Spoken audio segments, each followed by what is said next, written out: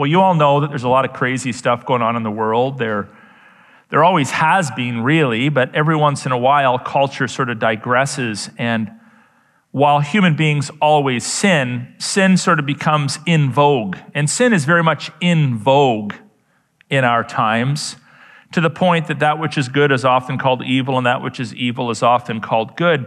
So there's a sharp rise in atheism, of course. I was talking to a Christian brother today that said he brought a man to church who's never been to church in his life, and he grew up in Canada. This is his first day in church, the first service. This is becoming increasingly common. Adultery and sexual perversion is widely accepted. Lying, even the world is even softening, who would have ever thought this, to pedophilia. It's becoming less and less of a revolting, disgusting sin and more acceptable. We see ethnic strife, tyranny from our leaders, lawlessness, all sorts of things. That's the negative side. We don't want to spend a lot of time on the negative side today, but I want to emphasize the fact that all of us come from sinful backgrounds, and the cool thing is that God is in the business of saving sinners. And he is saving sinners. The nuttier it gets outside, the more people we get in here. And the more people are getting saved and realizing there's a problem with the world, and they're hearing the gospel, and they're being transformed by the gospel of Jesus Christ. They're repenting of their sins. They're calling on the name of the Lord, and they have been forever saved. So here we are, composed largely of people that have been saved from all sorts of sins. And we're grateful to the Lord, and we're trying our best to serve him. But let's be real. We're all susceptible to backsliding, to getting caught in sin. And so the church has to know, how do we respond to a Christian who is trapped in sin? What do we do when there's sin in the church? What do we do when born-again, blood-bought believers fall back into their old ways of life, get carried away by temptations and distractions? If you don't think it can happen, why in the world in the Lord's Prayer do we pray that God would deliver us from temptation? We pray that because we have the capacity to fall back into sin, and sometimes it happens. So we want to be vigilant as individuals, but what do we do when we see another brother or sister caught up in sin? Do we just mind our own business and walk away? No, that's not biblical. Do we ignore it, pretend it doesn't exist? No. Do we carry on serving as if nothing had happened? Do we gossip about it? Or do we pray about it and then say nothing? Or do we relabel it, as many liberal churches have done, as no longer a sin? You know, we're sort of updating things, and apparently the 10 Commandments don't apply anymore. We don't do these things in spite of the fact that there might be a temptation to do those things. Rather, we commit ourselves to the hard, laborious work of restoration. We're in the restoration business. And we ourselves, of course, are being restored day by day as we sin and confess our sins, sin again and confess our sins. But if you love God's church and you have a passion for people, you won't zip your lips. You won't walk away. You won't ignore sin in the life of another brother or sister. You'll follow God's patterns to deal with it. And there are many passages in the Bible that point us toward the ministry of reconciliation. Matthew 18, 3-step process for church discipline. It's outlined there. You should be familiar with it. 1 Corinthians 5, heinous incestuous sin was taking place in the early church. Paul instructed the Corinthians how to deal with that. 2 Corinthians 5 is a call to the ministry of reconciliation. And today we're in Galatians 6, which is also a restoration text. And it's really divided into two sections. We're going to study verses 1 through 10. It's sort of two messages in one. The first half of this passage helps us to understand that we are called to work hard to restore the fallen. So that's the first part of the message. It's a ministry of reconciliation, to work hard to restore those that have fallen into sin. The second half is about our responsibility to contribute financially to the work of the ministry. At what points do these sort of collide? Well, they collide in the sense that both of these series of instructions are about loving the church, contributing to the church, and not just sort of focusing on yourself. So we'll start with the first half, which is we work to restore the fallen. We leave no man behind. When a brother or sister is caught up in sin, we don't just walk away and stay silent. We pursue, we persuade, and we encourage repentance. Here's what it says in Galatians chapter 6, verses 1 and following. Brothers, meaning that this is an in-house conversation for the church. This is not how you necessarily interact with a person that's not yet a follower of Christ, but for the church, it says, if anyone is caught in any transgression, you who are spiritual should restore him in a spirit of gentleness. Then there's a warning. Keep watch on yourself, lest you too be tempted. Bear one another's burdens, and so fulfill the law of Christ.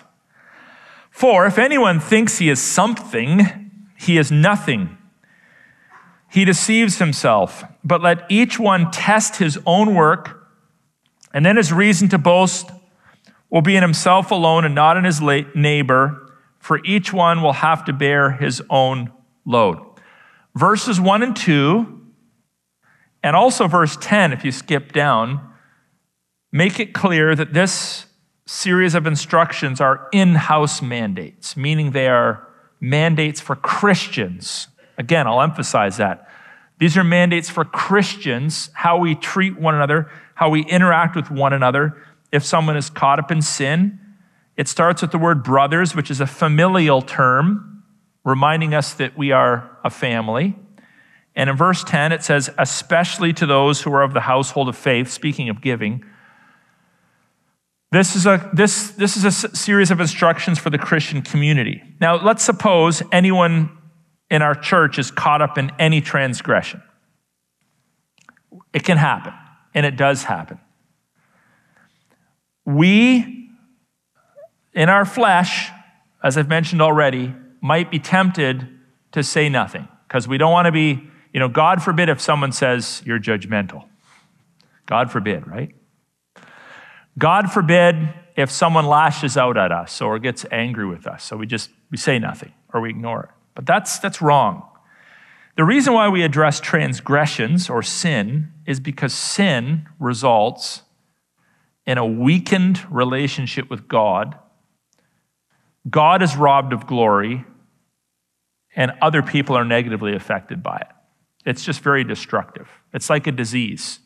Oh, I got a tumor growing on my arm. Oh, well, no, you deal with it because you know that if you have a tumor growing in your arm and you don't deal with it, it's going to get bigger and probably eventually take your life.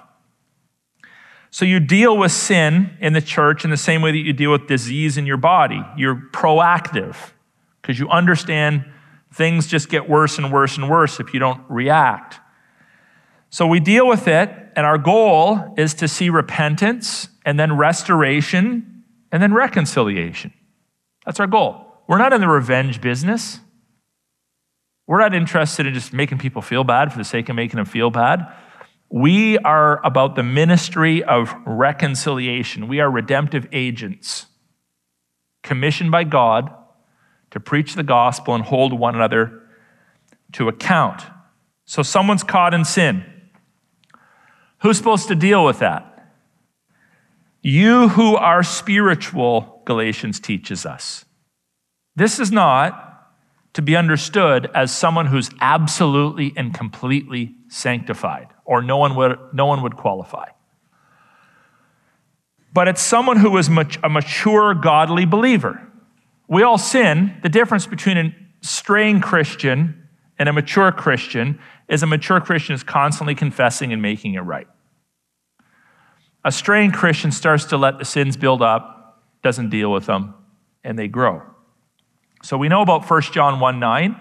If we confess our sins, he is faithful and just to forgive us of our sins and cleanse us from all unrighteousness. That's not an evangelistic verse. That's a verse for Christians. You confess your sin daily, and the Lord forgives, and you're back on track. It's like you go out every day and you get sweaty and dirty. You don't let it build up or you're going to repulse people. You jump in the shower. clean it off. But you can't just shower once in your life. You got to keep doing it because the dirt keeps coming back. And in the same way, you have to keep confessing because the dirt keeps coming back. So you confess your sins daily. But if you stop confessing and you just let the sin build up and you start to become comfortable in sin, those who are spiritual, who are taking their daily showers, need to have a conversation with you.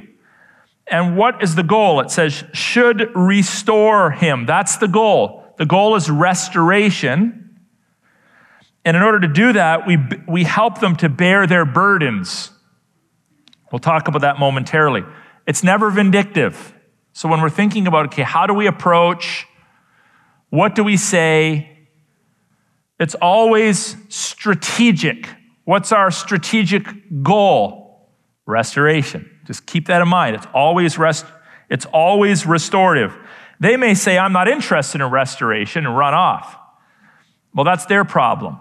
But don't be part of the problem by being belligerent, ungracious, mean-spirited. Instead, the Bible tells us to approach them in a spirit of gentleness, which according to chapter 5, verse 22, is one of the fruits of the Spirit. Now, gentleness is not to be understood as being super, super quiet or passive or easily pushed around. It's really about bridled boldness. When you have a horse is a lot of power, and you ride your horse, it's a good idea to have some reins on it with a bridle, and you can direct the power. You got to restrain it or it can go crazy. Energy, power can bless you or hurt you. So you restrain the energy with a bridle. Gentleness is not the opposite of courage. Gentleness is not the opposite of boldness, but it's taking courage and boldness and being bridled, strategic in the way you do it. So here's how this works, very practically. Your brother or sister in Christ is having an affair. Your brother or sister in Christ is lying. Your brother or sister in Christ has become a materialist. Your brother or sister in Christ is forsaking the gathering together of believers, whatever the sin might be. And you go and you confront them. If you're not bridled and gentle, I know what's going to happen.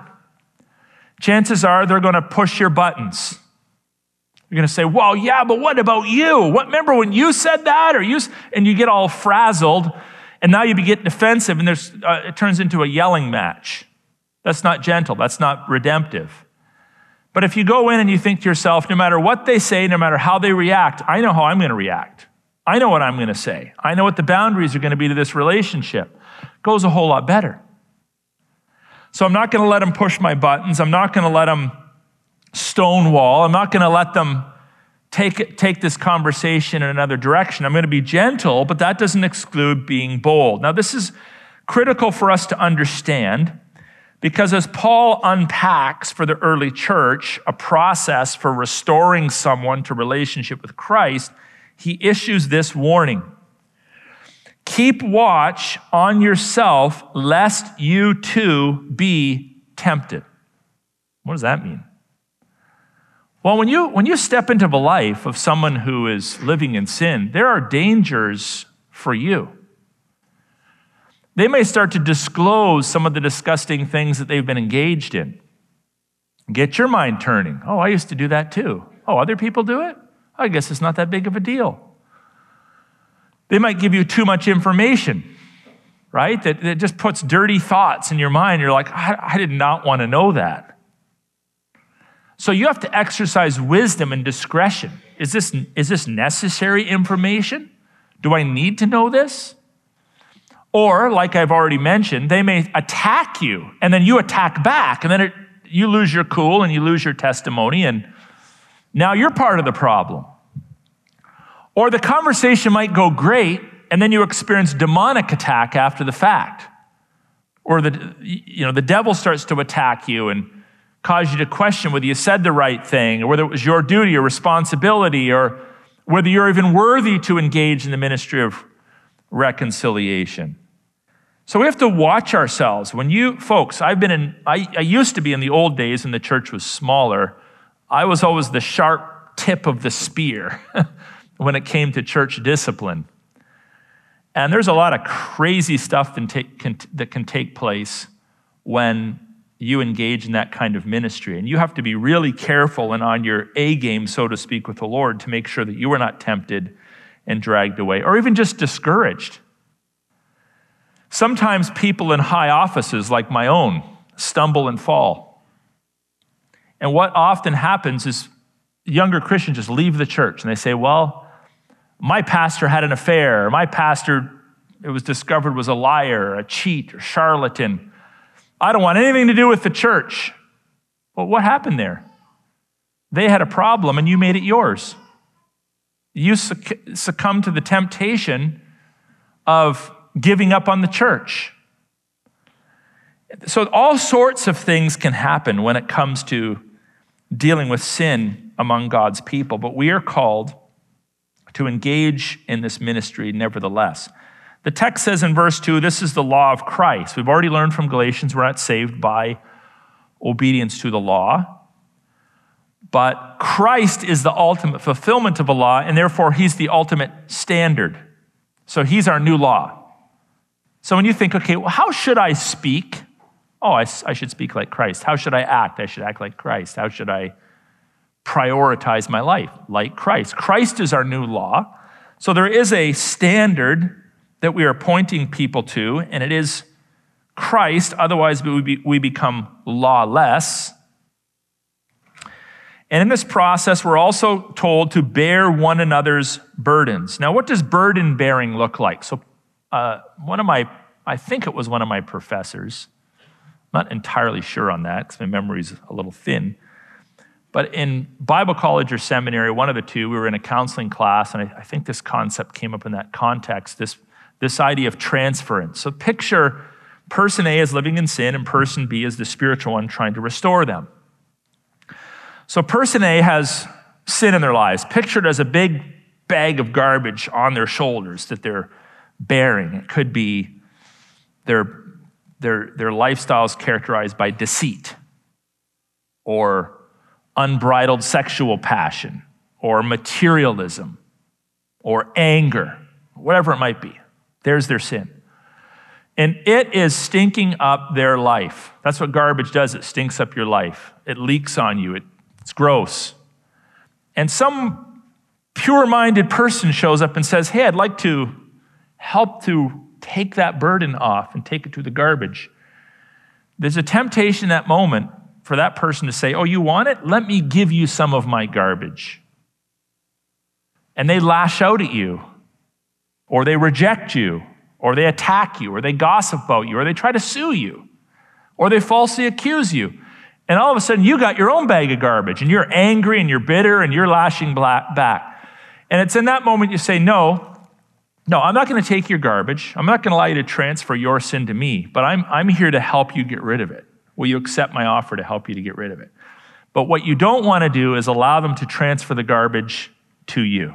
So again, care must be exercised when you're dealing with sin in another person's life. Now, verses 3-4, if you reread them, essentially focuses in on the standard, which is Christ. So it's not about comparing yourself to others. It's not about comparing yourself to others. If you think you're something when you're nothing, you're deceived. So if you're engaged in church discipline, you're like, well, I'm a spiritual giant in the church, so I have the capacity to discipline you. No, you have no authority outside of Christ, and any righteousness that you have is from him. This is why we're called in verse 4 to test our own works, to make sure that if we're boasting, it's not, when he says boast in yourself, it's not saying, well, you should go around boasting about yourself, but it goes on to say, and not in his neighbor. In other words, there should be no comparison in the boasting process. If you're going to boast, ultimately you're boasting in what Christ has done in your life. Both, it would be wrong for us to say, well, I'm here because I'm better than you. I may be better off in the moment, but I'm not better than. Or I'm here because you need to be more like me.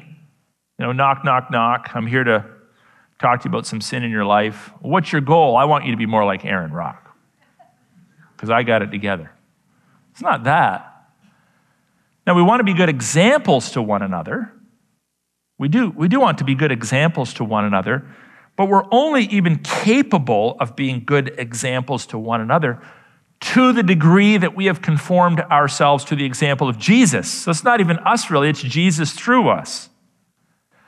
So we're called here to test, verse 4 again, let each one test his own work, and then his reason to boast will be in himself alone. It's you and God that have to answer, and not in your neighbor. It means that each of us has a calling and a relationship with the Lord, and it is that call and relationship fundamentally that we should be evaluating.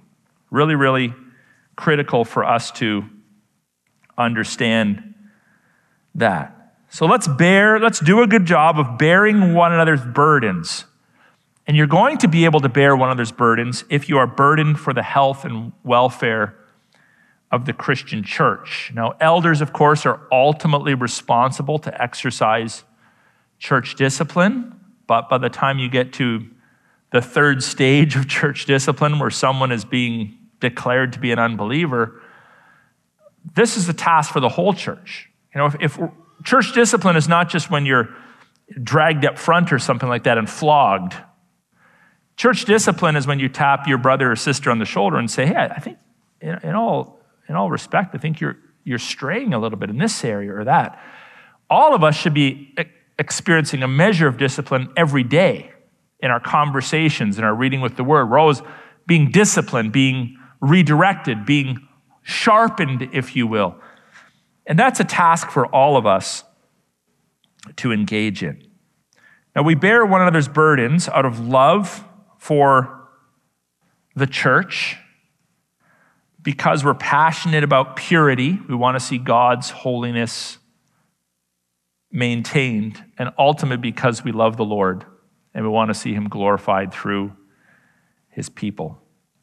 So practically speaking, do you know someone who claims to be a Christian right now who's living in ongoing, unconfessed sin? And if you do, have you said anything? Will you say anything? When you do, how are you going to say it? Will you say it prayerfully? And will you be willing to follow God's biblical pattern to see it through, hopefully, to restoration? Folks, by the way, we're not responsible for the outcome. Sometimes, and oftentimes, people turn and return to Christ. Sometimes they reveal that they're not really believers at all, and they just run off. And that's a sad thing to witness. But church discipline and restoration is one of the marks of a pure, unadulterated Christian church. It's interesting that if you study church history and you look at the decline of church movements over the last couple thousand years, one of the things you inevitably see in churches that decline or denominations or movements that decline and fall away is a lack of church discipline. Liberal churches think, we're going to try to get more people in, so we're going to lower the standards. We're going to do a live and let live approach. We're going to try that. We're going to redefine what's right and wrong. We're going to redefine biblical sexuality. We're going to redefine marriage. We're going to affirm the world's views on these matters because we don't want to be judgmental. I mean, God forbid someone thinks we're judgmental. And it always works against them. No one's clamoring to attend left-leaning liberal churches. They're all declining. They're all on life support because they have no life in them. The Spirit of God is long since gone. So while we obviously want to be lively and exercise grace and mercy, there are standards that Christian churches will maintain. You can't just do whatever you want and still claim the name of the Lord Jesus Christ. If our response to that is, well, we're not going to say anything because we love you, that's hollow love. That's fake love.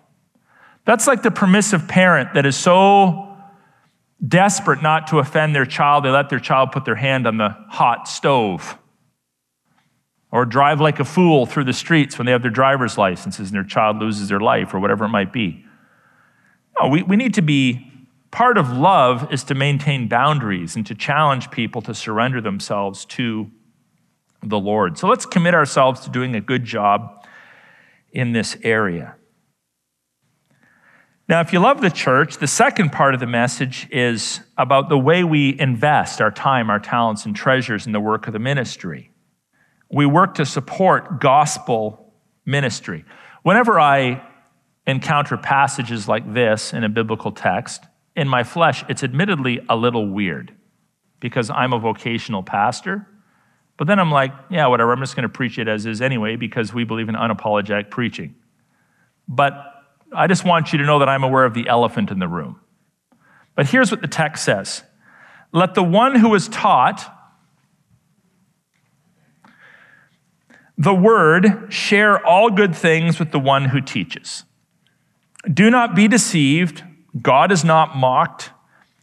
For whatever one sows, that will he also reap. If you got a field and you put nothing in it, you think you're going to get corn in the fall? Soybeans in the fall? Vegetables in the fall? No, you'll get something, weeds, which are worse than nothing, because then you got to pull them all out or spray them. But if you plant seeds, you'll get a harvest. So that's the idea. When you invest in ministry, you benefit from it, and so do others. When you don't invest in ministry, you get nothing. It's a basic principle of life. For the one who sows to his own flesh, in other words, when you spend your, shall we say, your time, your talents, and your treasures on good old-fashioned me, just on my wants, my needs, my desires, my retirement, my house, my goods, my intentions, well, it says you will from the flesh reap corruption. If you just invest in the horizontal world, none of which lasts, well, you're investing essentially in nothing. That which is, the Bible says, the moths will come and corrupt. But then it goes on to say, but the one who sows to the Spirit, meaning to eternal things, will reap from the Spirit eternal life. And so let us not grow weary of doing good.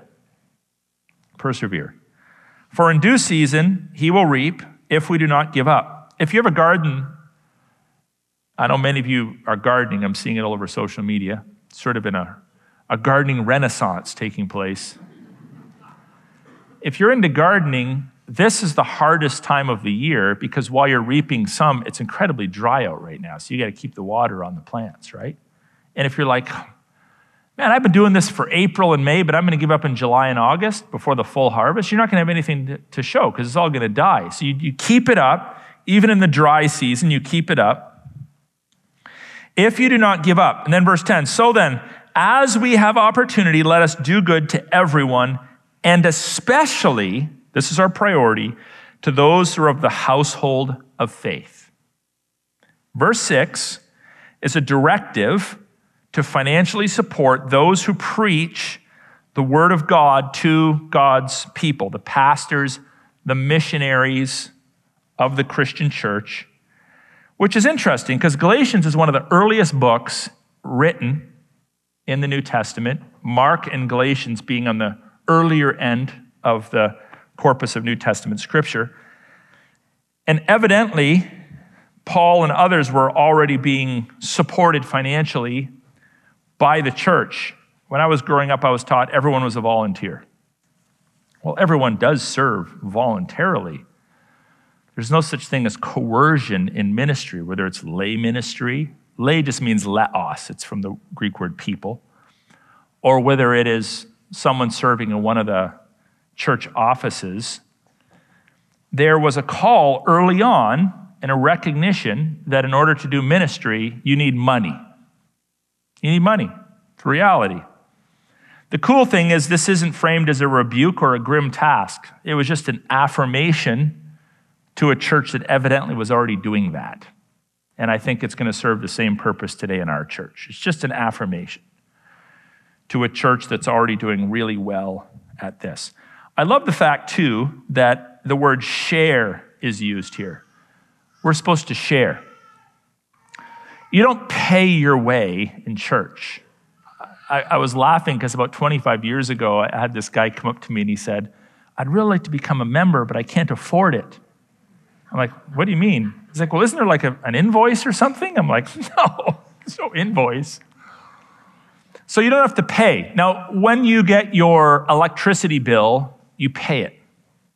That's the language used. I got to pay my electricity bill. You get your tax bill from the municipality. You pay it. You don't say, oh, I'd like to share my money with the electricity company or share my money with the municipality. You pay the bill. But if your son or daughter comes to you and says, Mom, I'm kind of broke, car broke down, you don't say, well, I'm going to pay you some money. You share what you have. Why? Because you don't have a relationship with the corporations, but you have a relationship with your children. You understand it's a family. And in the same way, nobody pays to come to church. But we share of our time, our talents, and our treasures because we love the family of God. And it's the same idea here when it comes to the support of Christian ministry. And we want to be generous in that regard, not cheap, not cheapskates. Cheap churches are weak churches. The last thing we want to do is to be talking about money every week because people are cheapskates. Unfortunately, we don't have to because we have a very generous church. But if you are cheap, then you're going to get cheap ministry. And you're going to get cheap rewards. If we spend on things that merely gratify the flesh, it says, we sow to our own flesh from which the flesh will reap corruption. This is always a challenge because every one of us has an income. And the question is, well, how much am I spending on me, myself, and I, and how much am I spending on the ministry of the Christian church in our culture? We got to think about that. I remember a friend of mine, he told me this shocking story. He's about my age, a couple years older. And this is going back 30 years. He says, well, my dad was a pastor in a German Baptist church here in Ontario, I think down near St. Catharines. And this church was so cheap in its support of, they just had the one pastor at the time, that the pastor lived in like a manse, a parsonage, like a house that the church owned. And the deacons board at the time treated this man like dirt. So if he preached a sermon or ran a service that they didn't like, one of the deacons would literally walk over to the manse and shut the power off for the week. Just turn the power off to the house. And they got into an altercation at one point, and this deacon said to the pastor, all you pastors deserve is a couple loaves of bread and a chicken every week, right? Now, I wouldn't put up with that, so I'm not gracious enough for that. But it's this weird mindset. Well, pastors and missionaries and even churches should just sort of be getting along on a shoestring budget as we build our paneled houses off-site. That's the mindset, right? And that is disgustingly unbiblical. That's disgustingly unbiblical. It's intolerable. When we give, no matter whether it's me giving to you, you giving to me, you giving to the person next to you, we should always be on the generous side of things. Because God has been so generous to us. It's not so much about a percentage. It's not so much about give me the rule book to live by. It's about having a generous spirit and wanting to shovel our money out into other people's laps, knowing that God has a much bigger shovel, and will shovel it back to us as he sees fit. So why do we support Christian ministry? Well, it aids in a sense of ownership and partnership, fellowship. We call ourselves ministry partners here at the church. It frees you from the bondage of money. Like there's something about just giving your money away that allows you to be more free about it. It's counterintuitive to our flesh. It's like, well, I have money. I'm just going to give some away. It allows me to steward my money with much more of a sense of freedom. I'm much more lighthearted about it. It alleviates stress by increasing faith. There's a difference between the two, stress and faith. Stress is fundamentally rooted in your desire to control your life, period. And faith is fundamentally rooted in a desire to allow God to control your life. And giving is a regular discipline that positions us to grow in faith and to alleviate stress. You also get better ministry for you and your loved ones. Pastor Blake, we're going to have to get used to that language, by the way, because we have decided to appoint Blake Hill to a position of youth pastor in our church. And in the fall, we hope to lay hands on him and a couple other elders. Not like lay hands on them, but lay hands on them. And appoint them to the office of elder. So he was mentioning in his announcements that we're not asking for money to fund the academy. That's a cool thing because you've already given a lot of money. And it's nice that our church is generously supported and we can support church plants and do day camps and take care of our premises and on and on and on without having to beg for it. Nobody wants to come to church and hear people begging them for money every week. And we don't have to do that because you've already taken this teaching to heart. And this is a blessing for us. And also we're looking for spiritual fruit. We don't want to be so heavenly minded that we are disconnected from earthly realities. And the reality is that in this physical world, we need money to pay the bills. And when we are able to do ministry, because money is not an encumbrance, we see lives changed as a result. I don't know how many of you came to the church this week and saw the young people here, but there was some great ministry happening in this church with lots of young people who were here Monday, Tuesday, Wednesday, Thursday, Friday, being ministered to. And we can do that kind of stuff because of the generosity of God's people.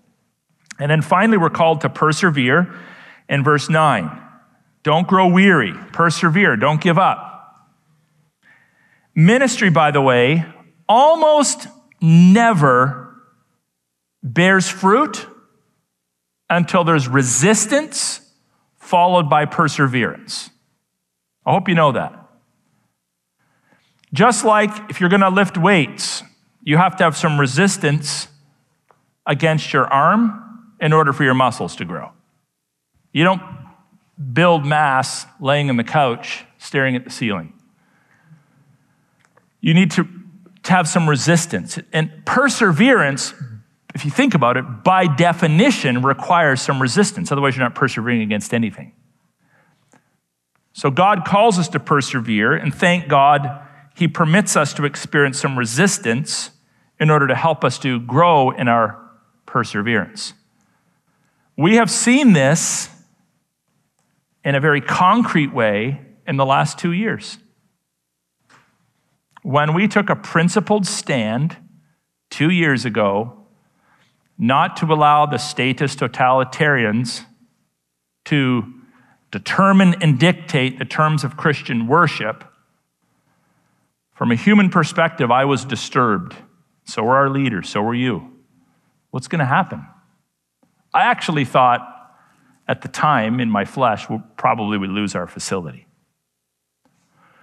And yet we took a principled stance. It wasn't pragmatic. It wasn't because, this is going to bring hundreds of people into our church. That wasn't even crossing our mind. It was a principled stance.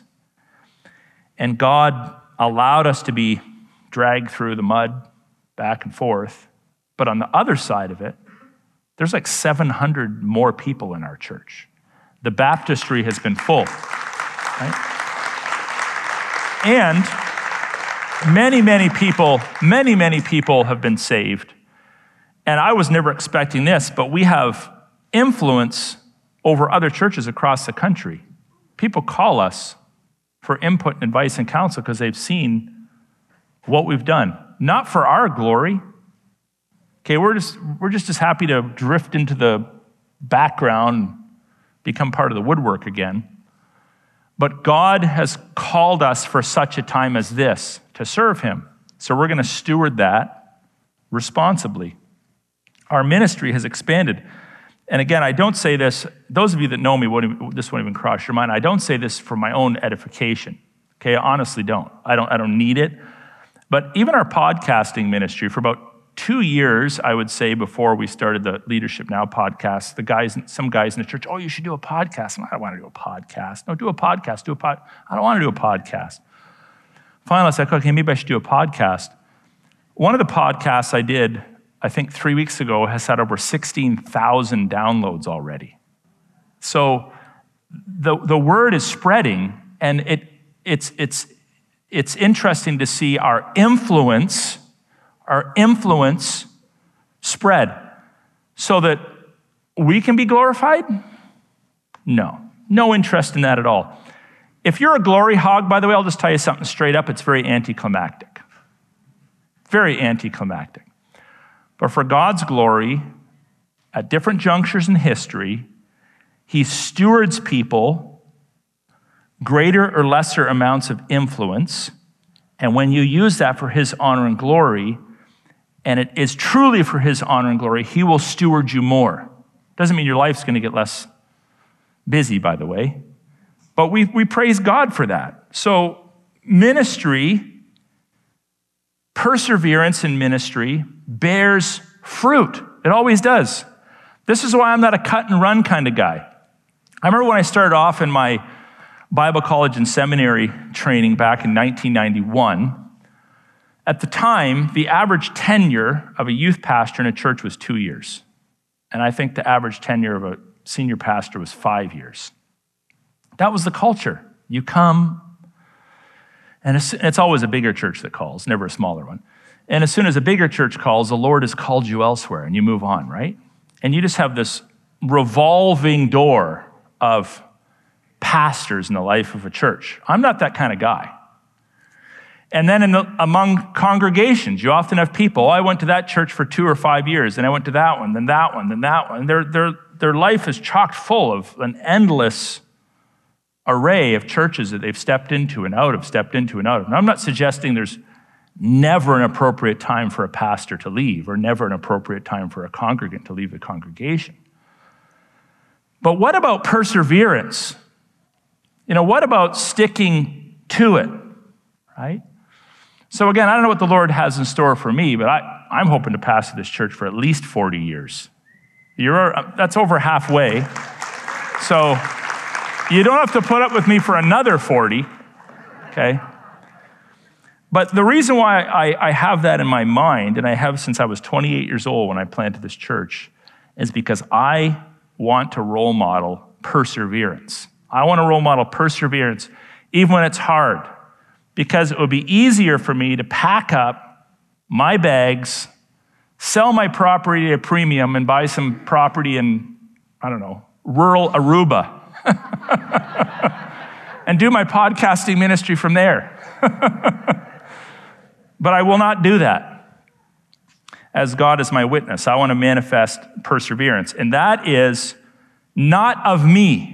Because I was saying this to Susie, one of the characteristics in our family, and I became aware of this, I think, in my teen years, and I'm not faulting my parents, it's just, I think every family has its own characteristics, is I remember when we were growing up, if a relationship didn't go well, you just close her down. You just cut the person off. You just move on, right? That's my temptation at times. I'm just going to close that one down. I'm just going to move on. But that's not godly. Godly relationships are long-suffering, and they're patient, and they persevere. So that is not from me. That's fruit of the Spirit in my life, and if it's true of you in your life as well. So let's ensure that we are burdened for the church, and that as an expression of that, we do a good job in the ministry of reconciliation, and also as joyful contributors to the work of the ministry to the honor and glory of the King of Kings and the Lord of Lords, who is Jesus Christ.